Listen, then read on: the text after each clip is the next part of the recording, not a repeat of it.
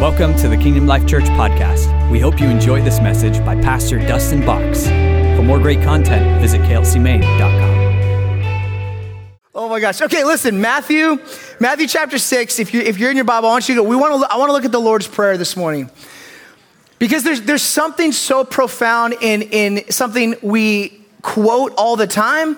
You know, if you or maybe your grandma has a wooden placard with like a metal piece with an engraving of the Lord's Prayer in some sort of nice font, you know, and there's probably like a beautiful, serene background to it. You guys know what I'm talking about?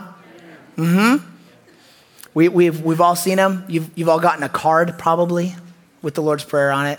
You know, a bookmark maybe. Should I go on? A birthday cake maybe? No, I'm kidding. And what happens is this absolutely theologically rich portion of Scripture gets sort of muted in our spirit because we're so used to seeing it. Jesus actually, in Matthew chapter 6, Jesus sets up the Lord's Prayer by actually countering it. Like he describes sort of a faulty way to pray and then jumps into the Lord's Prayer. And it actually sets the perspective that he wants you to see this prayer from. He talks about vain repetition. He talks about like begging heaven, not recognizing that God actually knows everything in your heart, all the desires of your heart before you ever ask. He sets this up, and we're just going to touch this really quickly. It says, and when you pray, don't use vain repetition. This is verse 7. Vain repetitions as the heathens do, for they think that they will be heard for their many words. And before that, he actually talks about religious people standing on the street corner and praying in really loud language so that everyone can see them and see how spiritual they are and see how close to God they are because does that make sense? It's like this thing. For they think they will be heard for their many words. Therefore, now this is important because it's saying, he's contrasting and comparing these two positions. Therefore, do not be like them. For your Father knows the things which you have need of before you ask him. So now this is really important because the prayer he's about to give you, it's not that you repeat this prayer. It's not that it's the only prayer that you pray, but it's filled with theological perspectives on how to engage heaven. That he's saying, listen, if your prayer is consumed with requests of God, you misunderstand who he is and who you are. Like vain repetitions doesn't just mean like come do this, come do this, come do this, come do this, come do this, come do this. It's this idea that I'm just begging heaven to do something.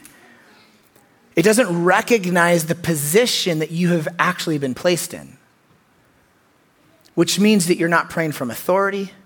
It means that you're not understanding that heaven is eagerly waiting to engage what you're praying and what you're contending for.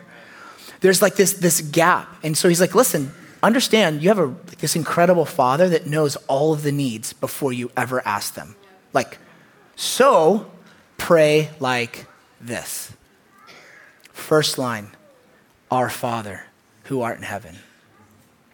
Think about that for just a moment.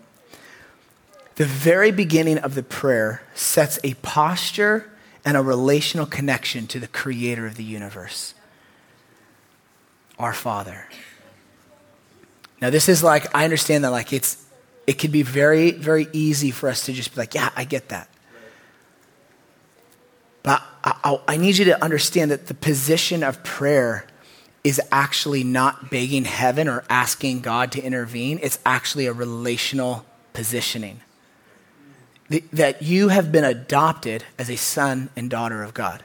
You have been made an heir of the kingdom, an heir of heaven, a co-heir with Christ. Do you understand what that means?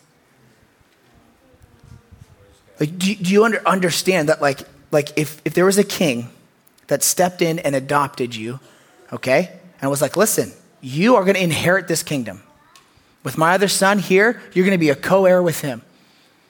Do you understand how silly it would be to go in every day and just ask this king for hey, king, can I have a bicycle? Not that those things aren't important. You know, king, can I just have a few bucks to go do this? Not understanding. He's like, yeah, like, of course, like, why are you even asking me? Like, this is all yours. Just go get one. Like, understand that the engagement that the Father is asking you to step into isn't just in that low place. It's not that those prayers aren't important. It's not that those requests are not important. There's other verses that talk about supplication, that talk about make your requests known to God, right? Those prayers are part of the package.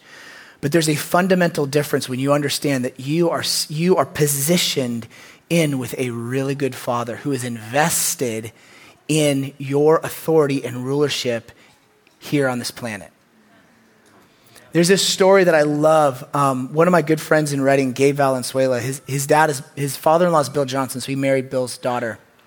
And this was many years ago. They're getting ready to do a hunting trip in Montana. And it was like one of their first hunting trips. So they don't have like good camo gear. They had to get like specially insulated stuff because it's super crazy cold where they were going to go.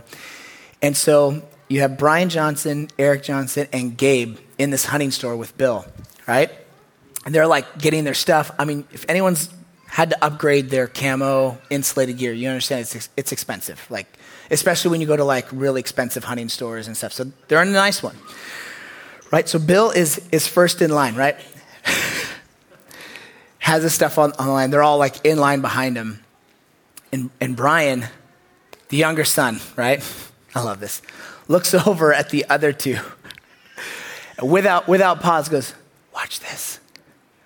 This is exactly what he goes, watch this. And sets his stuff up next to his dad's. Okay? Bill, without skipping a beat, pays for his and then grabs his and pays for his. And Eric and Gabe are sitting there watching this take place like, wait, I didn't know that was an option. Like, hold on, it's like several $100s. Like, hold on a second. But that moment passed. And it was one of the most beautiful displays of you can be God's child and miss out on the blessing because you don't understand the permission he's given you as his son or daughter.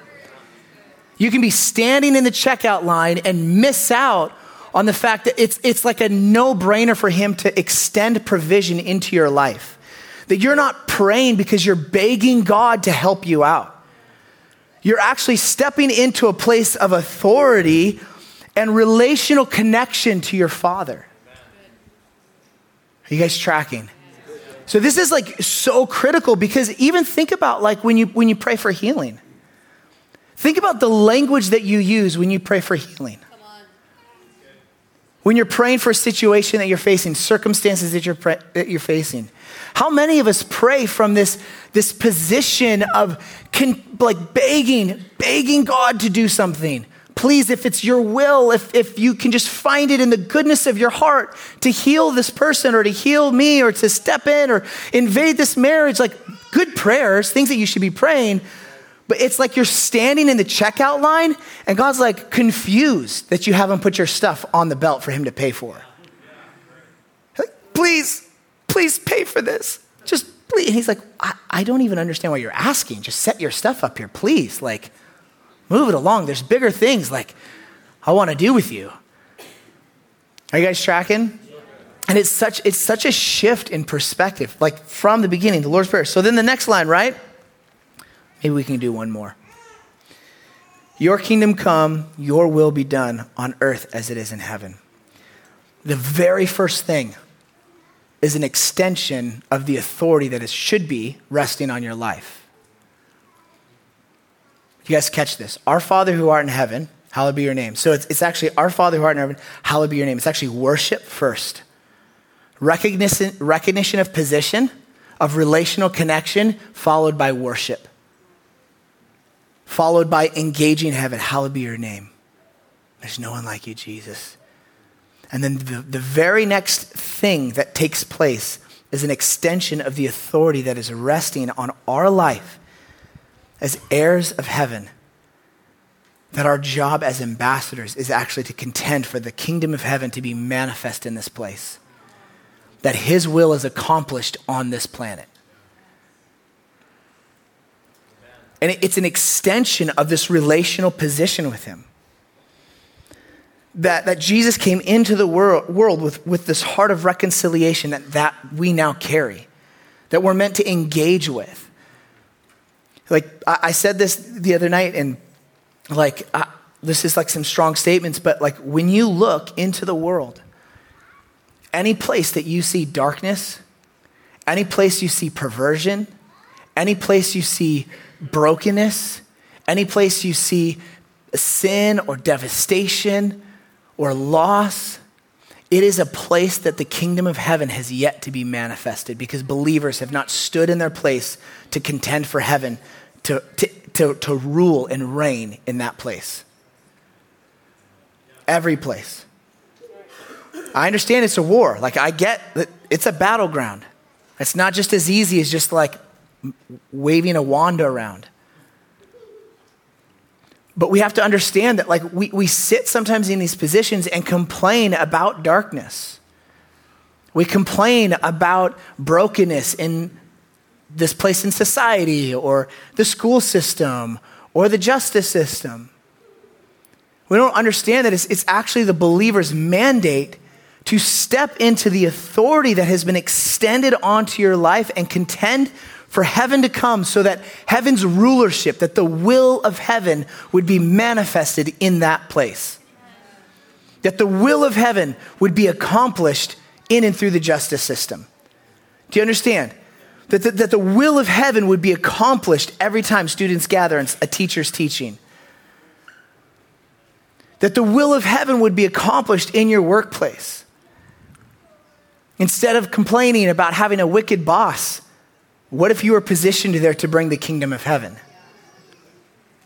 I know this is a familiar message to many of us, but there's just this, I just feel like there's this reminding that God is calling our attention back to this fundamental place with him.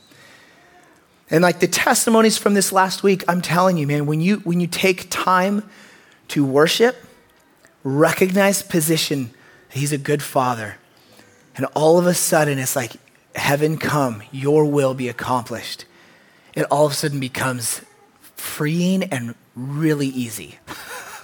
Like not easy in the sense of like, oh, we don't have to do anything. Easy in the sense that like, we're not forcing things to happen, but we've created space for the Holy Spirit to flow and to manifest in the most powerful and profound ways, knowing exactly what people need. We're not having to coach people into a response to his presence, that they are responding and the Holy Spirit is speaking to them exactly what it is they need to hear. The number of teenagers, you guys, over this week were just through what was happening where they were like, I wanted this, but this is the situation. This is what God spoke to me. And in the uniqueness of where they were at, the Holy Spirit meeting them and bringing healing to their heart and flowing through them in the most powerful ways. You guys, and it starts with this Our Father. This recognition of like, oh wow, like I've been asking and contending from a distance. But you've actually given me permission to just set my stuff on the conveyor belt next to yours.